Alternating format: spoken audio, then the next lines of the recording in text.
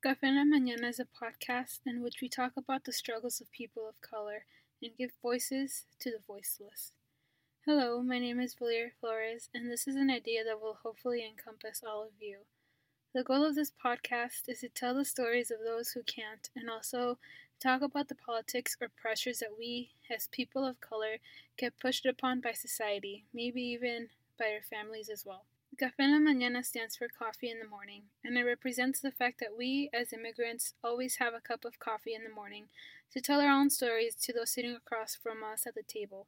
I hope you enjoy and listen to the stories of those that want to tell them.